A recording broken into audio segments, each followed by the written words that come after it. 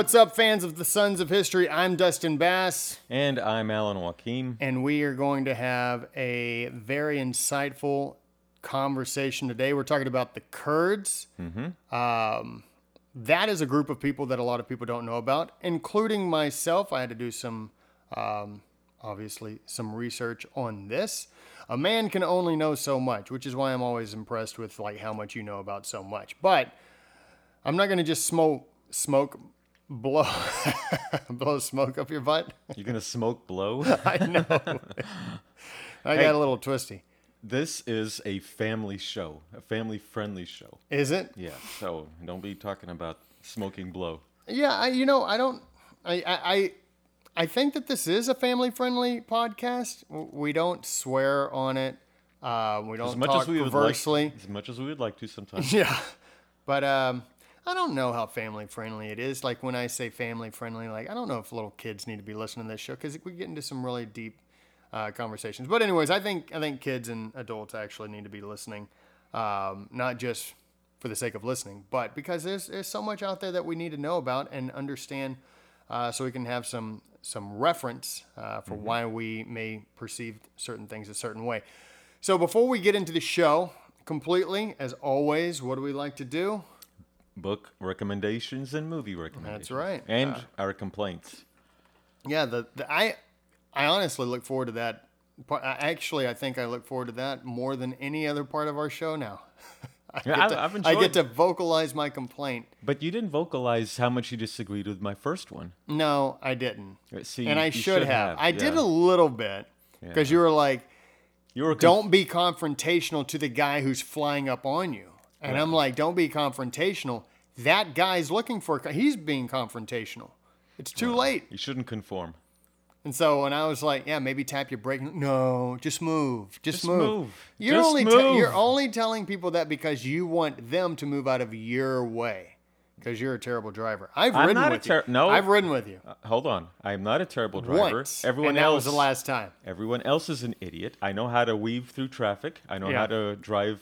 I mean, my car doesn't. You know what's even interesting shake. is everyone else is an idiot. Mm-hmm. I weave through traffic. Every time I see someone weaving through traffic, I'm like, that guy's an idiot. Okay. So if you were ever to weave through traffic around me and go past me at a high rate of speed, you would point to me and be like, that idiot. And at the same time, I would point to you and be like, that idiot. You know, everywhere else in the country. Oh, really? The left lane is a speed lane. You don't drive there as your personal sanctuary. So you drive. That's the passing lane. That's the fast lane. Here in Texas, for some reason, these idiots like to get in the left lane and they're driving slow. And when they see you coming up, they don't even move. So what you're telling me is when you're on the road, you become a leftist. Yes. Very interesting. All right, book and movie recommendation. Here we go. I'll go first because I think. You go first. I think you went first last time. So it's still October. Let me just go ahead and say, Alex Bregman went beast mode last night, Saturday night. Slammed a grand slam. Drove in 5 runs.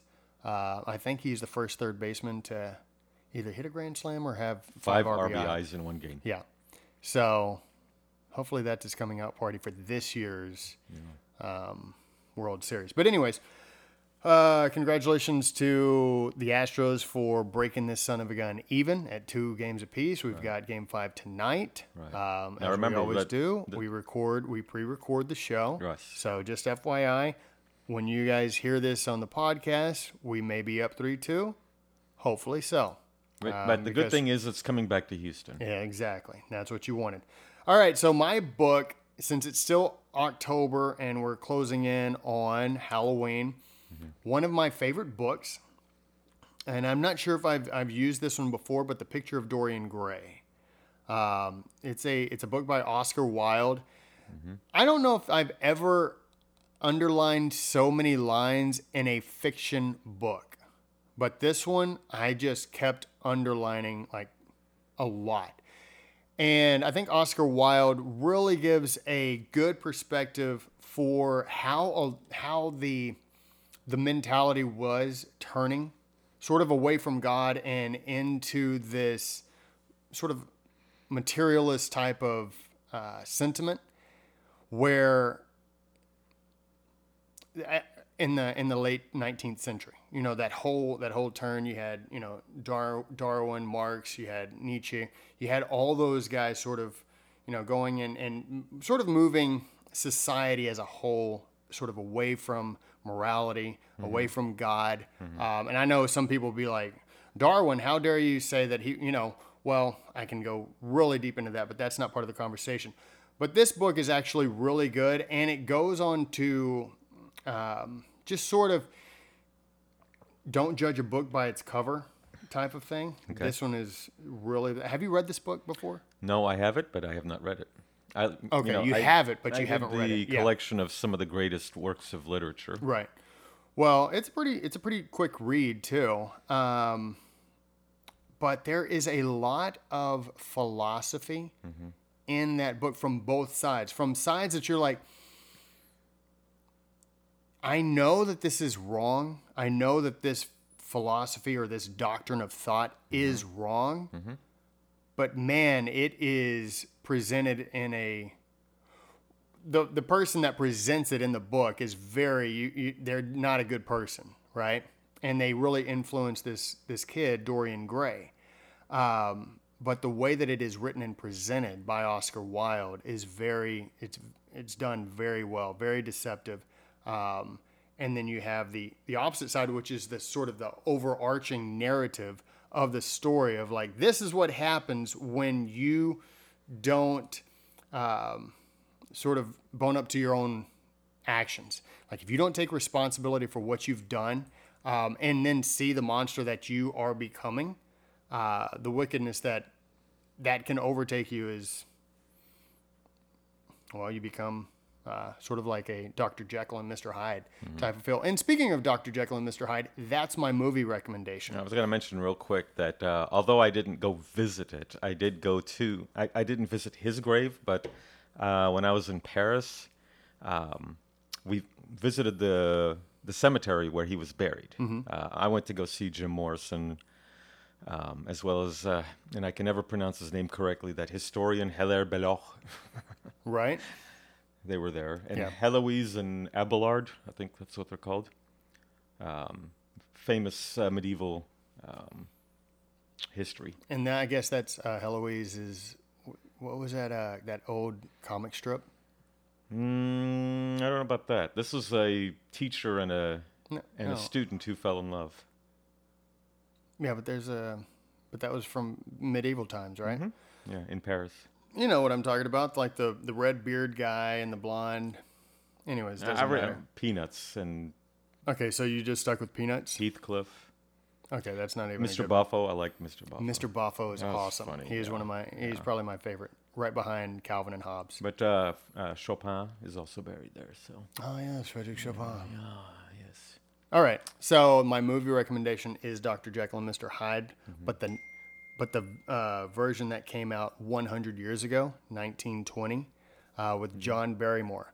I watched this a couple of years ago because I had purchased the book Dr. Jekyll and Mr. Hyde, and in the preface, it talked about this movie and how John Barrymore was able to contort his body into, like, he was a handsome guy, but he could contort his body into this character, like the Incredible of Hulk? Mr. Hyde. Yes, okay, but different and less stupid.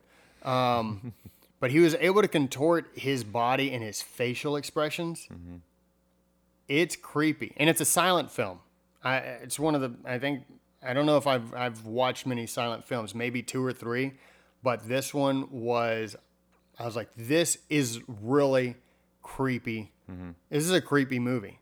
So if you're looking for a good Halloween movie and you're able to stream stuff, or if you're able to find it, it's Dr. Jekyll and Mr. Hyde with John Barrymore. It's the 1920 version. Really good, very creepy, because this guy who plays Dr. Jekyll also plays Mr. Hyde, and he looks like 2 completely different characters. It's amazing. And this is before, you had all the special effects. and like, obviously they did some makeup, but So it's like really good. Superman and Clark Kent. Okay, so you want to go ahead and do yours, Sure. since you're on a roll for stupid things to bring up. All right. Now, the reason why I'm bringing up these two, the movie and the book, is because of the subject matter that we are going to be discussing. The movie, Lawrence of Arabia. Not with Michael Caine, but with Peter O'Toole. Peter O'Toole. Yeah, Peter O'Toole, Alec Guinness. Was there a Michael Caine version?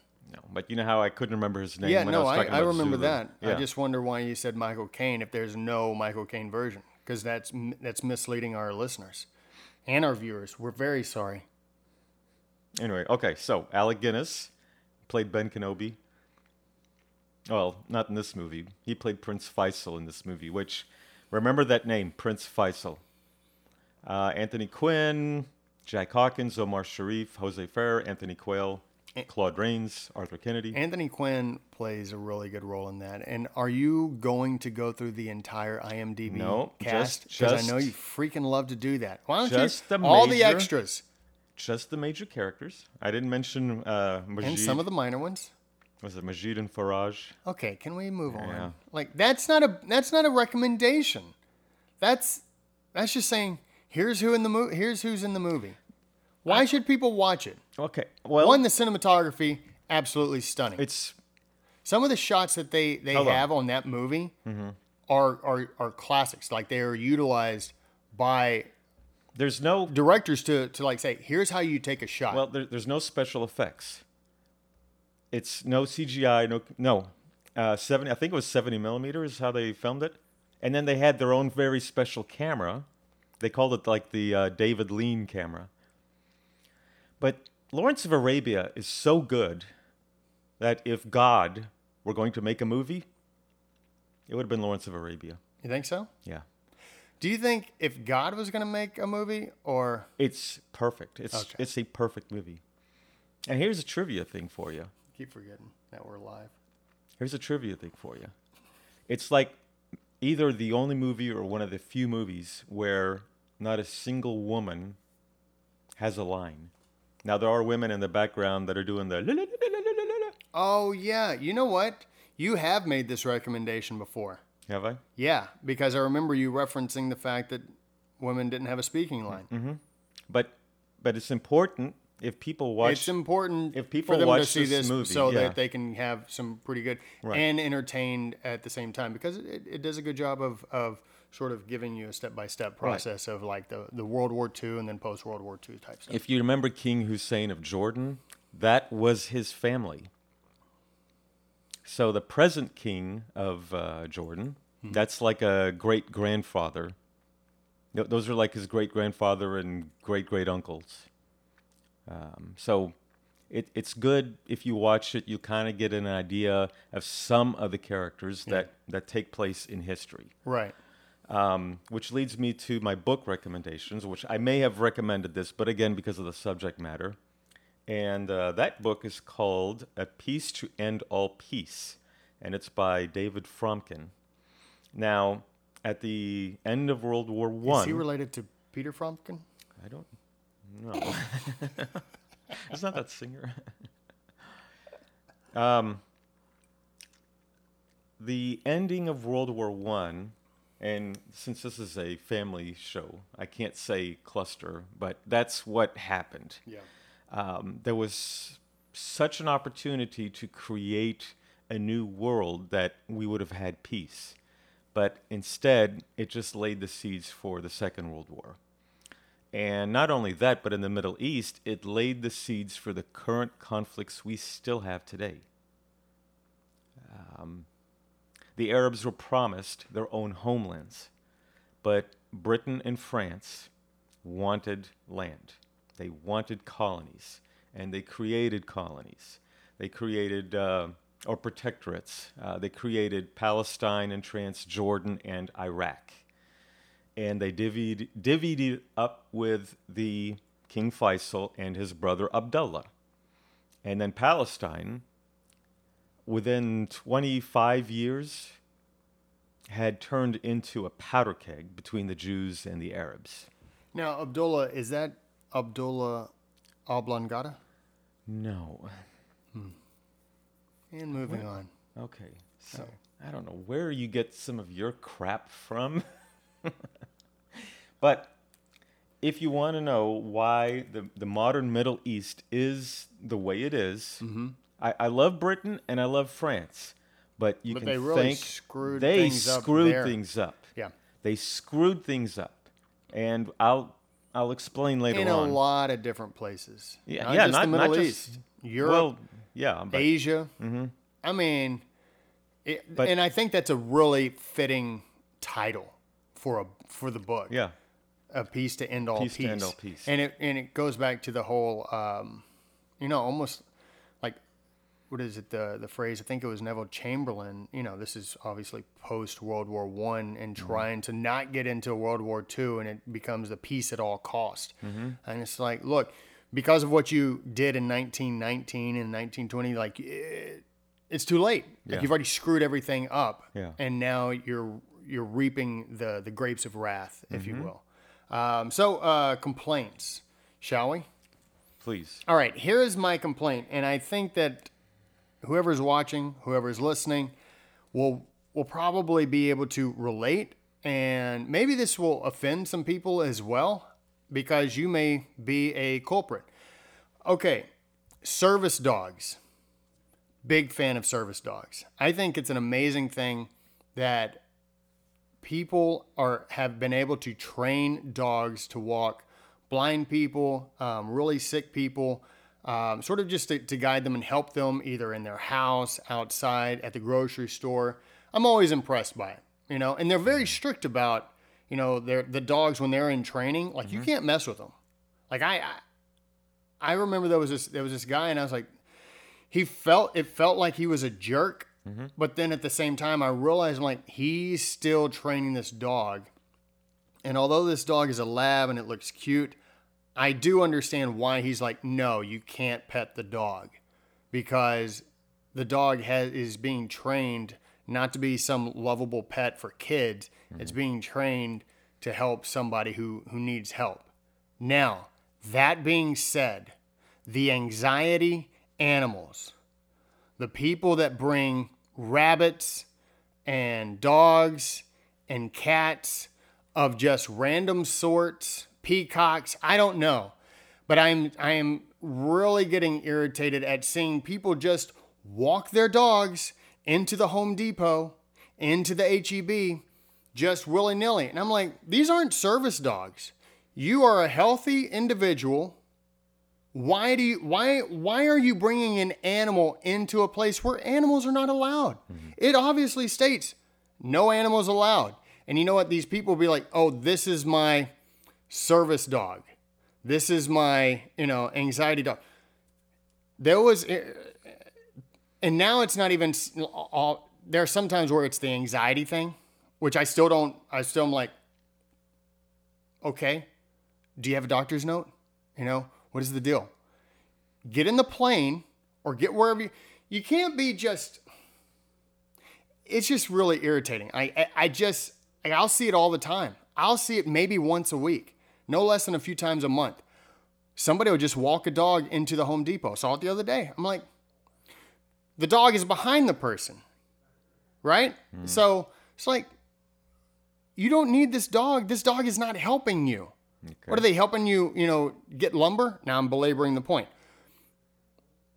But now it's like, I had a moment, so I go to Hope City, right? So, which is a church here in Houston. And so I was over taking care of a lot of, like, I was one of the greeters, so people would come in and blah, blah, blah. Well, we had just gotten through, like, sort of going over the point with everybody, and like, look, no animals are allowed in the school or the church, right? Unless they're a service dog, unless it's a person who it's an actual service animal. And now people are abusing this whole anxiety thing. This lady comes in with a dog in a bag. Like, not like a knapsack, but in one of those carriers. Okay. But it's like one of those, like, cloth carriers. And what does she say? And like me and this chick, like we stop her and we're like, is that a dog? She's like, yes, it's a service dog.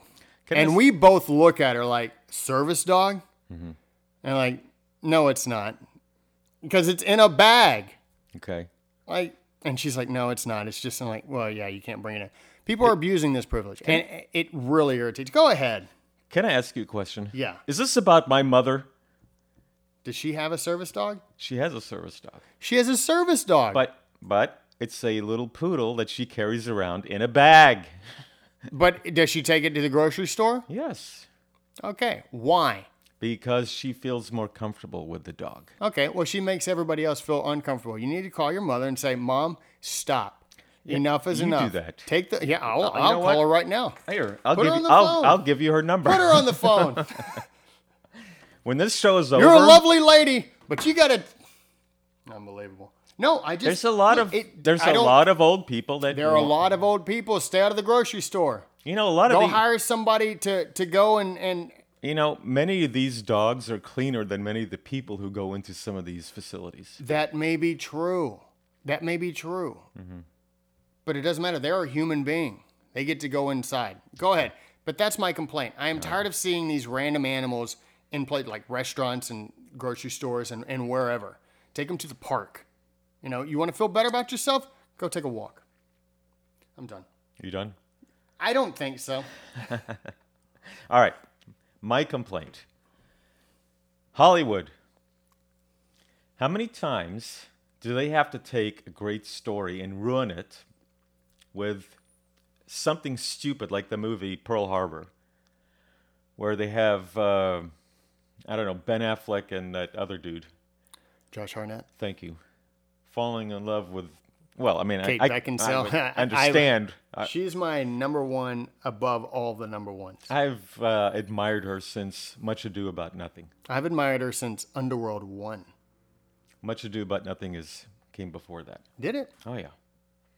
Yeah, she's a cutie. She's a doll. She is. But where was I?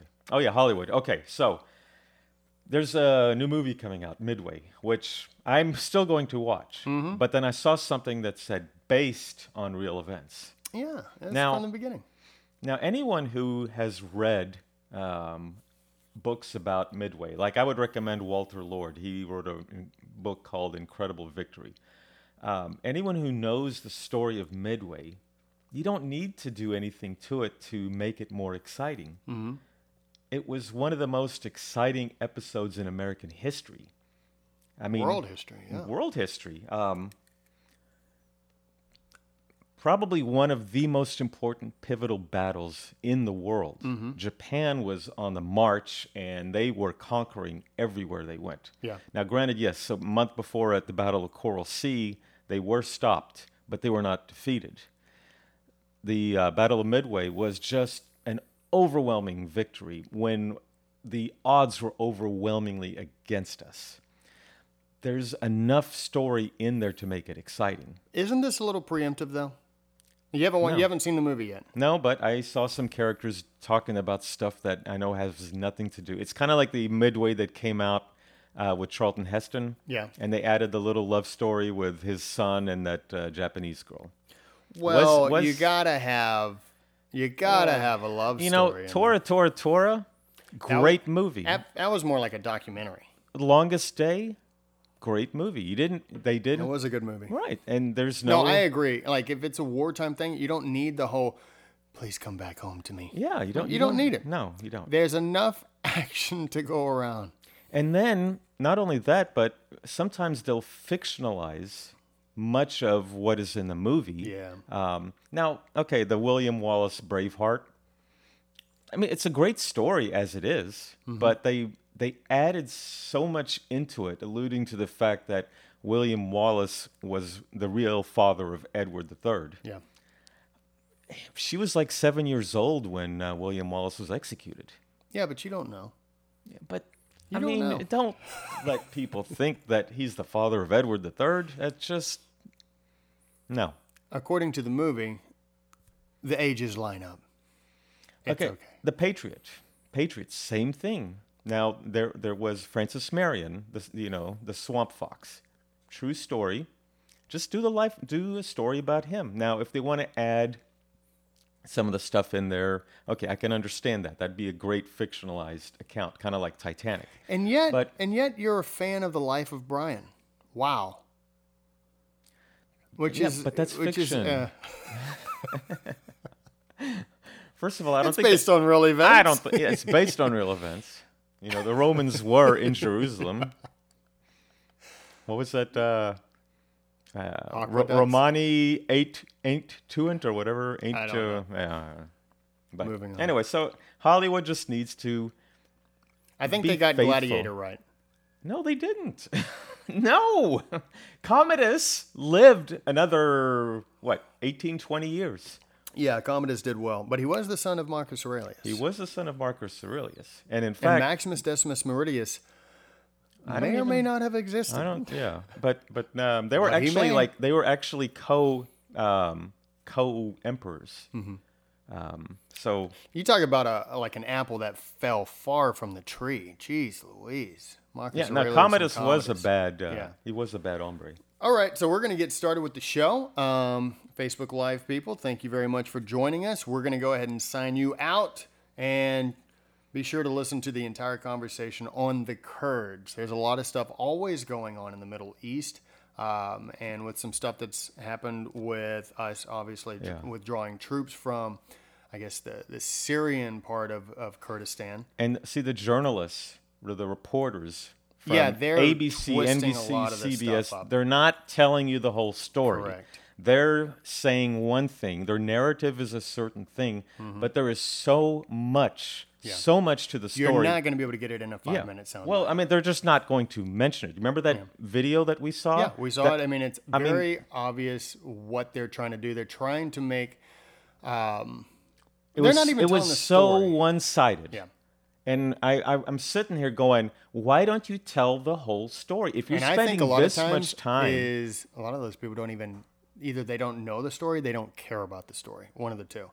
But if there's an agenda to be had, there you have it. All right. So before we get into sort of the modern era, can we quickly go over sort of a brief history of the Kurds? I think we can go back, maybe a couple of thousand years?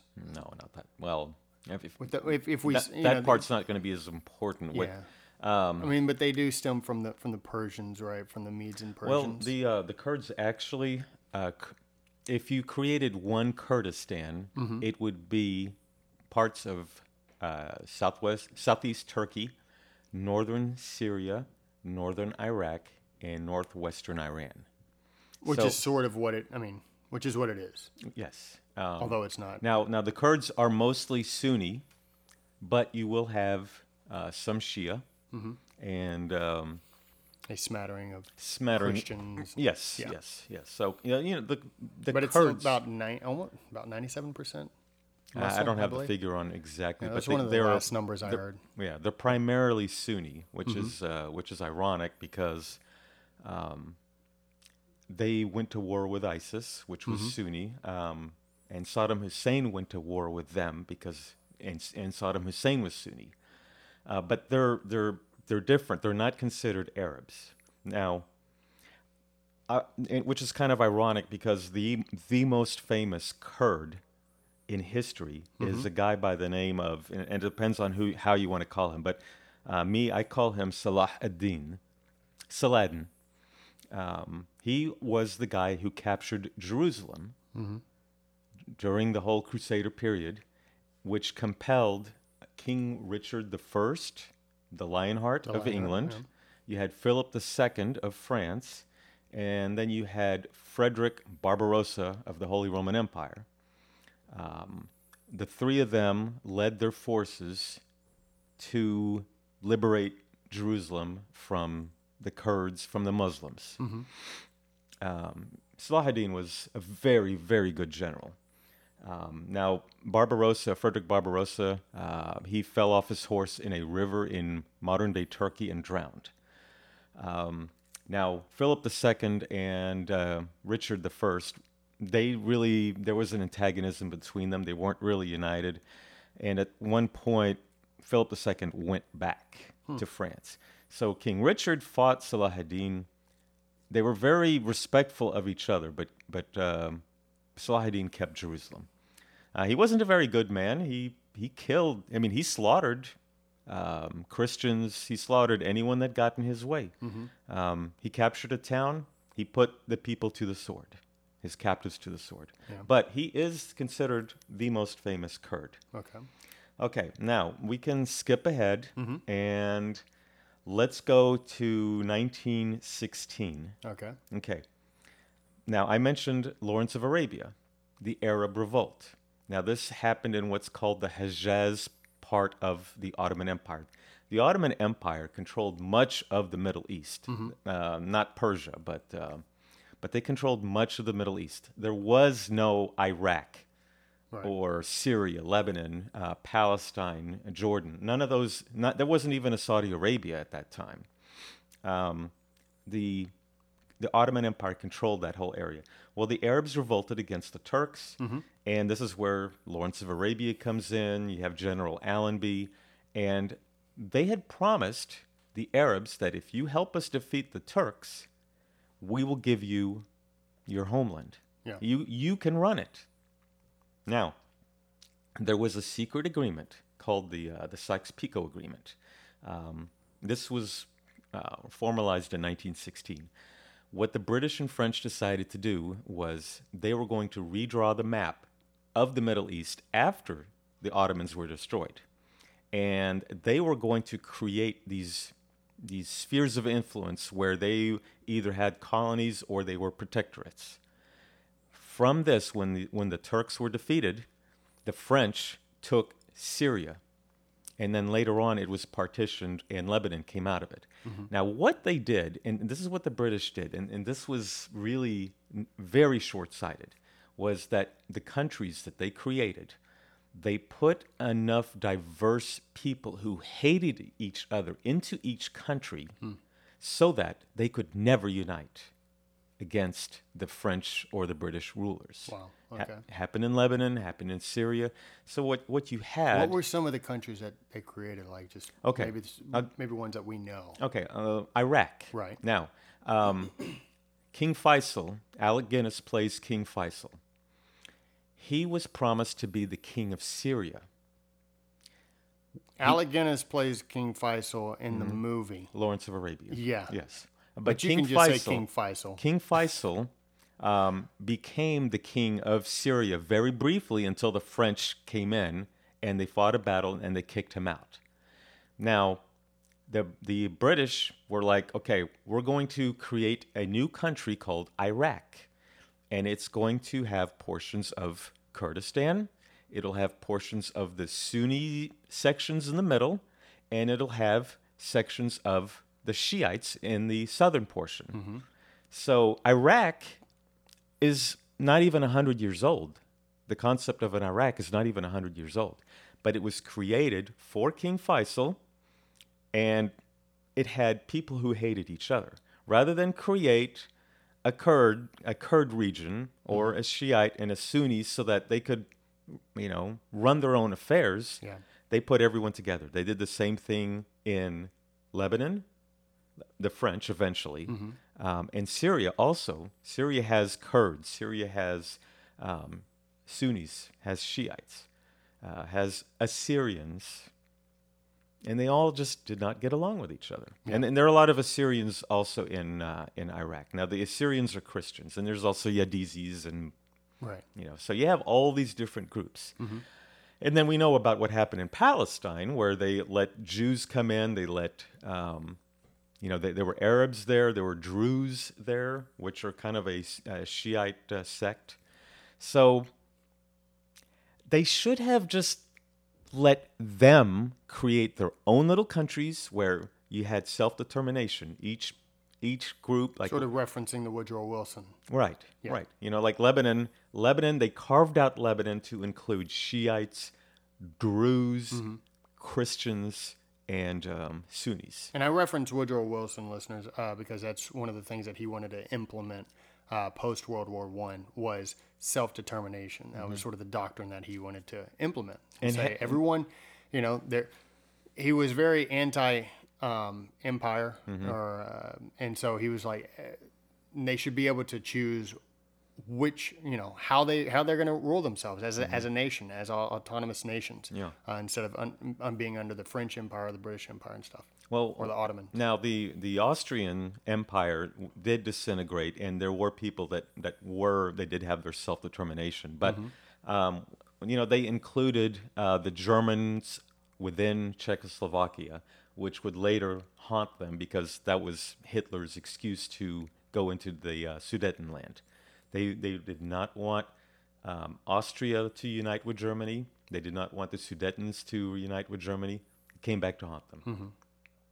The Ottoman Empire, the German colonies in Africa and the Asian Pacific region, what they should have done was given them their freedom. But instead, Britain and France and Belgium went in there and took over portions of the old German empires in Africa, and then Australia and Japan took over the Pacific region.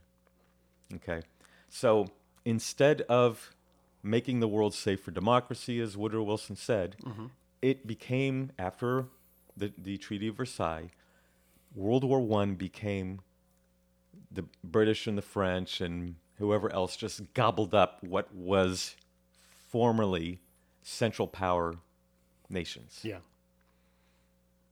Where's the self-determination? Right. Had they been looking far into the future, we would not have the problems we have today.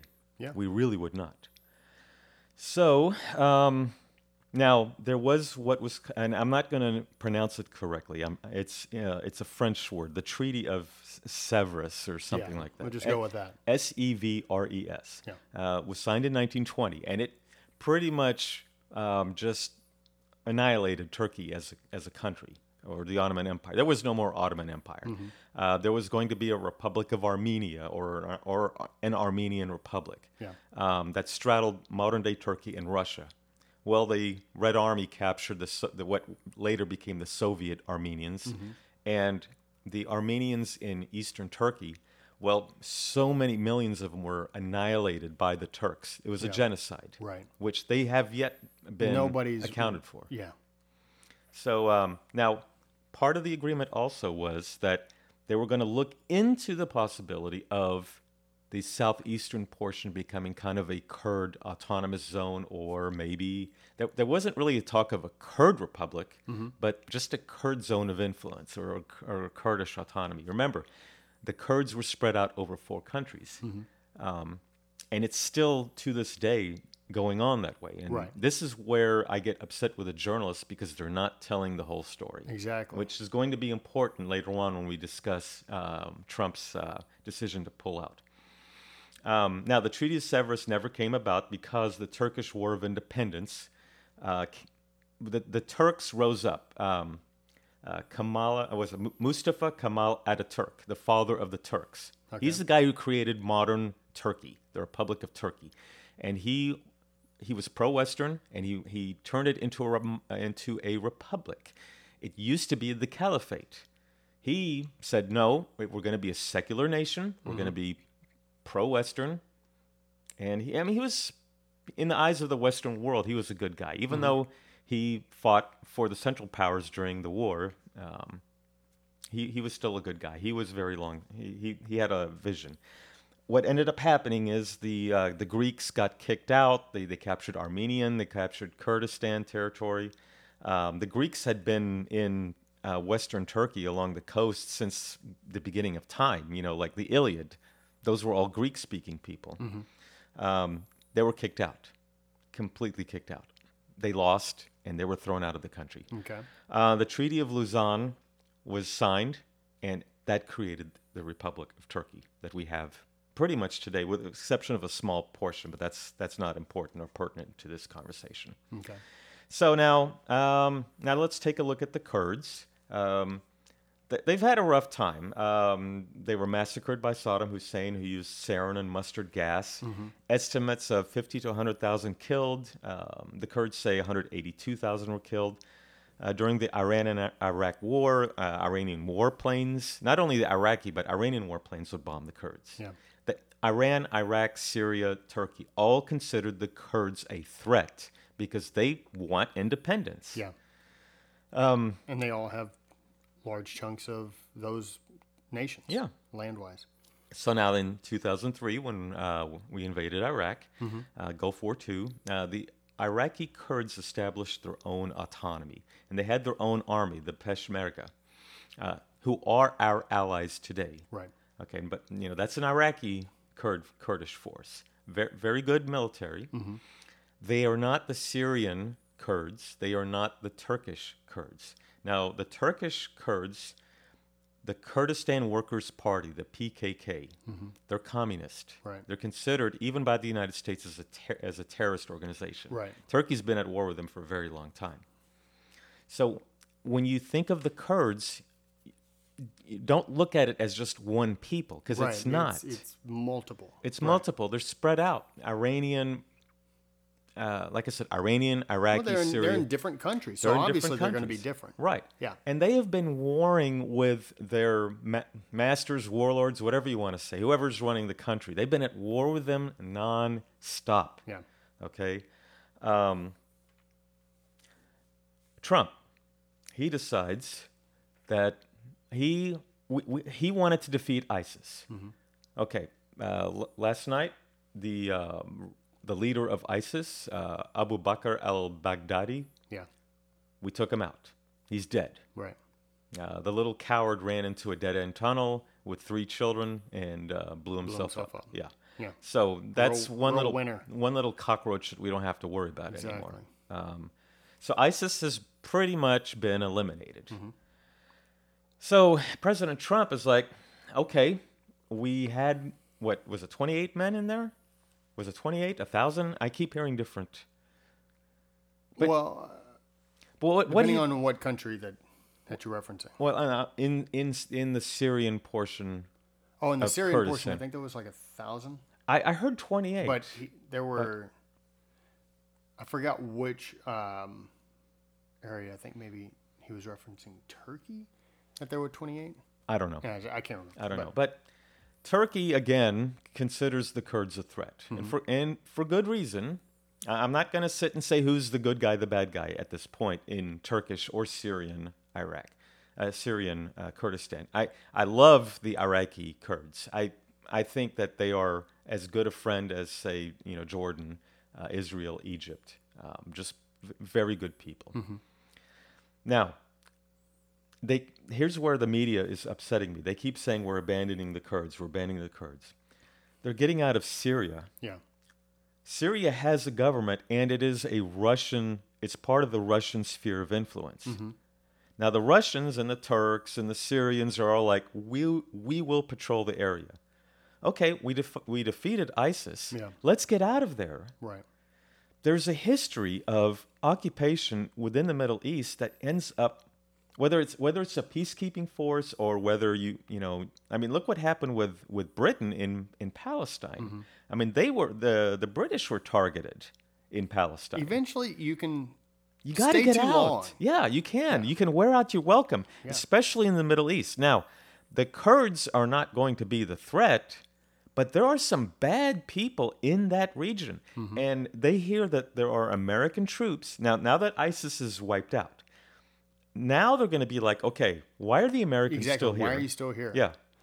And they will. Because it's almost like two options. Like one, you may hate Americans, so you're like, you need to leave, or you may become just suspicious of why Americans are still there. Yeah, like, why are you still here? Didn't you come here just to help wipe out ISIS and then move on? Well, then move. Now I know that we are still helping the Syrian Kurds, but President Trump just doesn't want American boys killed there. Right. It's like, okay, we can still use the drones. And the drones are used quite effectively. And I keep finding it so comical that the media will call President Trump a warmonger. Like, look. He's the exact opposite. If we've had a president who's a warmonger lately, it's not been him. No. Like, he's worked to not get into conflicts. I mean, he called off a strike here recently. He's pulling out from Syria. It's just like, you can't say that he's a warmonger and then start complaining that he's getting out of Syria. Yeah. It's I like, mean, okay, he's pick sending his one and then stick with it. right. He's sending his boys back home. Isn't that what the motto of the Yeah. When did that become like a bad thing? Like, oh, he's saying, he's sending the soldiers back home. Like, when did that become bad? He's trying to make peace with North Korea. He's trying to keep the peace with Russia. Yeah. With China, he sees China as an economic and military threat. And they are. And they are. You know, the part of these tariffs that we're having, I believe, what is it, like the patents or something where, something to integrity or whatever the word is. Proprietary? Yes, yeah. that's the where word. they keep stealing everything? Yes. Yeah. And China is stealing They've our been stealing technology. for God knows how long. Right. And I forgot how many, I think trillions of dollars it's worth of what they've taken. But anyways, moving on back to what we were talking about. So, I mean, I'm going to give you an example of like peacekeeping. Now, in 1982, 83, Italians, French, and British, along with U.S. Marines, were stationed in Beirut for peacekeeping. That's what they were there for, peacekeeping. And they got attacked. And there were like 240 plus Marines that were killed when a suicide bomber drove into the Marine barracks. The French, same thing happened to them. The Italians were attacked. The British were attacked. And at one point, the USS New Jersey, the battleship, had to shell parts of Lebanon. And then we had to bomb Lebanon just to fight off these people who were like, we don't want the Americans here, and we're going to kill them until they get out. Same thing was going to happen eventually in Syria, which was the same thing that happened in Iraq. I mean, there were Arabs and Muslims from around the world that went into Iraq or Afghanistan to fight American troops. The Soviet Union drew Muslim fighters, the Mujahideen, from around the world. They came to fight the Soviets in Afghanistan. And look what happened to them. How many people did we lose in Iraq? In the Middle East, there's a saying, when two brothers are fighting and a cousin comes in to assist one of the brothers, the two brothers will unite to fight the cousin and then go back and resume their fight. That's just the way it's going to be. We can't stay there. Exactly, because we're like a third cousin twice removed. Well, they look at us as another Britain or France or Turkey. We're that imperial force that wants to go in there and then stay there. And they don't want us there. And you know what? If they don't want us there, why are we there? Yeah. And that doesn't mean that everybody doesn't want us there. There are obviously some people who do, but it's like it comes down to American interests. And I think the biggest interest would be lives. Don't, if you don't have to, then don't. Now, there's a guy by the name of Mazloum Abdi. Now, he's the Syrian Kurd leader of the Syrian Defense Forces. It's a Syrian Kurdish militia. They worked with the United States. In fact, they helped us locate that al-Bakr, The guy that just got killed. the guy that just got killed yesterday. They provided intelligence. So we still work with them, but they were very grateful. I mean, this is the Syrian Kurd leader saying we were very grateful for Trump assisting in the ceasefire. Trump is like, look, don't attack the Kurds. If you do, we're going to apply military. We're going to economic sanctions. Now, Turkey is our ally. We cannot attack Turkey. They are our ally. They're part of NATO. But he told the president of Turkey, who's kind of a fundamentalist Muslim, he said, if you violate the peace treaty, we're going to impose economic sanctions, and it's going to hurt Turkey. Yeah, because it's crushing Iran. That's for sure. So, like I said, you've got different Kurdish forces in play. You have 4 different Kurdish forces in play. Okay, many of our troops that were in Syria are now going to be stationed in Iraq. Yeah. Now the Peshmerga are there fighting there are still elements of ISIS within Iraq. And soon they're going to be gone too. So this whole thing about abandoning the Kurds, either we stay and do like what Israel did in southern Lebanon, where they patrol, and they were eventually kicked out. They were eventually kicked out of Lebanon. And you're not kicked out with a boot to the butt. No, I understand no. that. You're shot and killed until you're and they will not stop No. until they kill you and get you out. So the very idea of having an American zone of occupation in northern Syria when we've already defeated ISIS is crazy.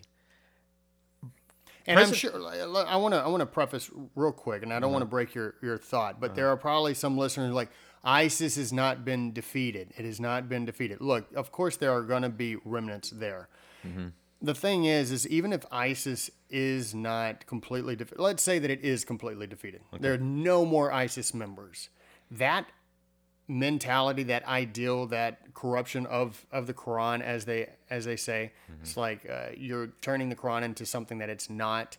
That idea is still going to be there. There will be another group to come out and become a terrorist group. Yeah, and it just happens. And then you strike that. But you don't stay and then wait for it to happen. Because you will only increase I think you shorten the time span, because then you have a lot of people who are like, why are these Americans here? Get out, get out. Yeah. Because propaganda is very strong in those areas, that everyone, in the Western world is imperialist. They want our land. They want our oil. And so you turn that into a propaganda doctrine. And I think you just increase or you speed up the time that it takes to create another ISIS type of group. Well, when we were attacked on 9/11, there was no ISIS. Right. It was Al-Qaeda. Now, there's still an Al-Qaeda, but ISIS pretty much, they took over as the leader of the terrorist movement. Now, there's still going to be elements around the world, yes, right. And there are sleeper cells around the world. Now, spheres of influence. America's sphere of influence is going to be the Western Hemisphere, okay? We don't want Russian forces here. We don't like the fact that Russian forces exist in Cuba and Venezuela. Well, Russia, their sphere of influence is Syria and Iran. That is their friend. We protect Jordan, we protect Israel, and we protect Egypt. We give them money, we help them out. The Syrians, okay, Bashar Assad's a bad guy. But what are we going to do? Are we going to go in there and eliminate him and then have some Islamic force that's worse than him come in? I mean, look what happened when Mubarak was overthrown. Right. The Muslim Brotherhood came in. They are the umbrella of terrorism. They're not a moderate force. Yeah. They're bad people, and I'm glad that they were overthrown themselves. Yeah. I don't care if it was a violation of democracy. Hitler was elected. Okay, the Hamas was elected in the Gaza Strip. Yeah. You know what? If certain people are going to be elected and they're overthrown, I'm not going to weep over it. I'm not going to lose any sleep. But if the Russians and if the Turks want to go in there and provide a buffer zone, let them. Yeah. Let them get killed. Okay? I don't hate Russia. I don't. Yeah. But I'm not going to lose sleep if Russian troops have to sit and fight elements of some, like the Judean People's Front or the People's Front of Judea, but the Syrian version. Because, hey, why is Russia stationing troops along the Turkish border? Yeah, I mean, let the Russian government try to explain to the Russian people why Russian troops are over there instead of us having to do it. Argument. And that's the way I just see it. It's sort of like when George Bush sent troops into Kuwait. He got in, took care of business, and they got out. That's how I think it should be. It's like you go, but you don't take your tents with you. You don't. It's not a camping trip. You go in and you take care of, and sometimes it takes a long time. Yes, that's true. But once the job is done, go, and don't try to manipulate the situation and say you're betraying us, or you're, and the American media trying to turn it into something to where it's like, oh, he's betraying. Yes, the Kurds have been good to us. They've been really good to us. Probably better than anybody else in that region aside from Israel. And maybe you could throw in Jordan. I would put Jordan and Egypt. But aside from that, it's like, it doesn't mean just because you're pulling troops out of Syria doesn't mean that, okay, we don't like you anymore. We're not here. And I think that Trump sort of explained it pretty well. And he's like, look, there's can't protect there's them. no agreement that we've made that we have to be there for. He said, for humanity, for the existence of humanity, for just like forever. There's no agreement there that we have to stay. I mean, I like the idea of providing training.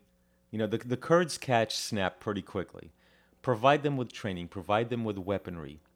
If you don't like the Syrian president, I mean, I don't know what to say. He is. It's one of those. It's sort of one of those. What do you do with Saddam Hussein? Yeah. You know, I mean, look you want to kill the guy. You want to have the guy removed, and then you end up doing that. But then what happens next? And those things are unforeseeable as far as pinpointing exactly what will take place. But what you have take place is the rise of ISIS. I mean, look at Libya. Now, Okay. I mean, was it Gaddafi? Gaddafi was killed. Correct. Yeah. And look where Libya is today. It's anarchy. So it's like, man, you're in between Iraq and a hard place. I've heard that before. Shouldn't you say Iraq in a hard place? I like to say Iraq.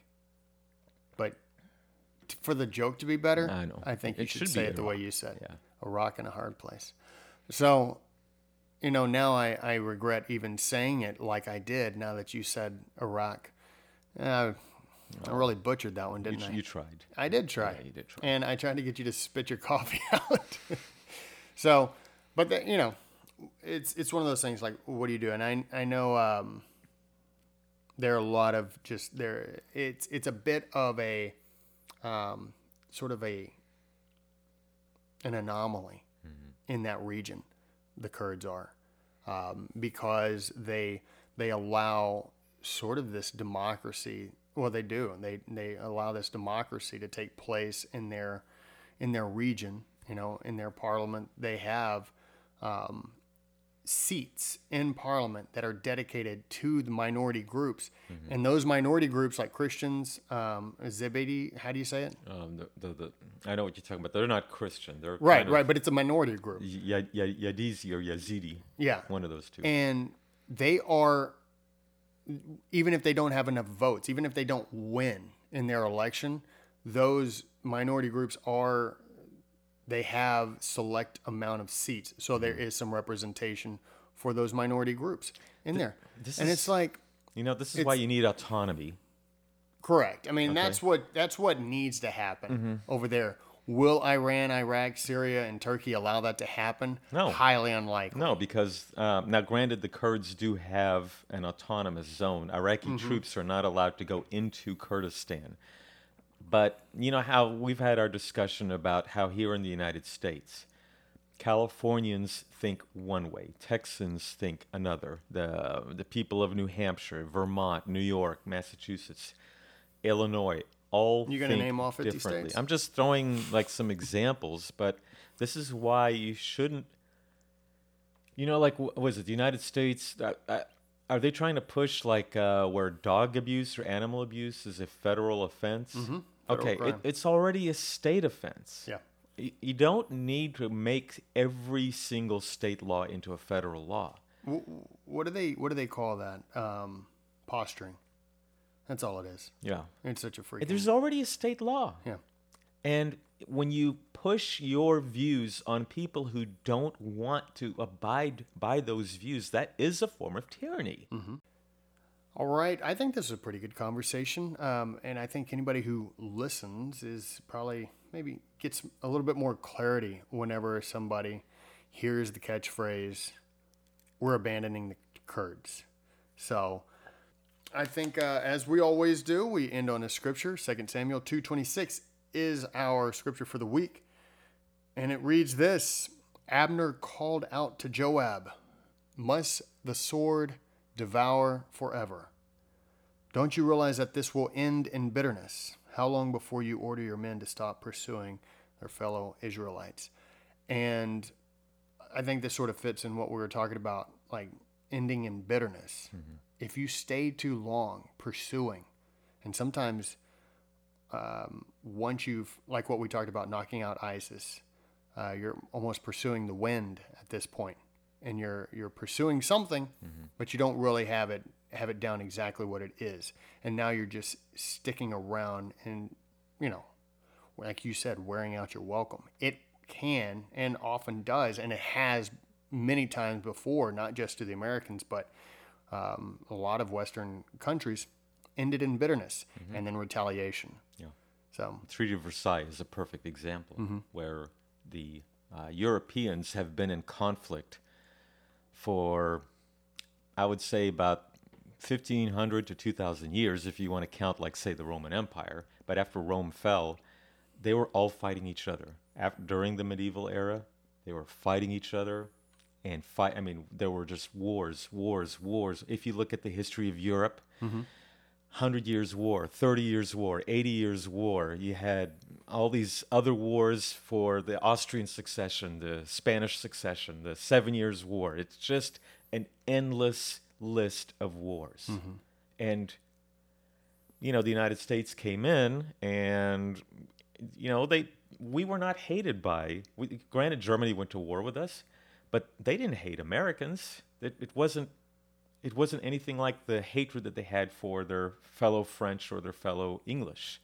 There has to come a time, I don't believe in so much in isolationism as in neutrality. I mean, even President Washington said, do not get entangled in European affairs. Yes, yeah. European affairs. And granted, yes, I understand why NATO was created, yeah. but I don't know if we really need NATO now, mm-hmm. because I think had Russia become more aligned with Western Europe, yeah. Russia wouldn't even be seen as a threat anymore. Mm-hmm. We would be concentrating on China and radical Islamists. Yeah. And we can just concentrate on business. Business as usual. Well, just spend all your time and effort in business so that we don't have to have these large... And I think maybe that's a conversation we can have later, but I think economic, prosperity in other countries will help avoid a lot of these wars that take place, and chaos. All right, Alan, where can they find us? They can find us on Facebook, YouTube, mm-hmm. Instagram, Twitter, mm-hmm. and we have our very own website. Very exciting. www.thesonsofhistory.com. All right. Well, ladies and gentlemen, hope you enjoyed the show. Go Astros. Let's go ahead and wrap up the World Series championship this week. Let's get another ring on that finger. Yes. Yeah. All right, ladies and gentlemen, hope you have a wonderful week. We will talk to you later.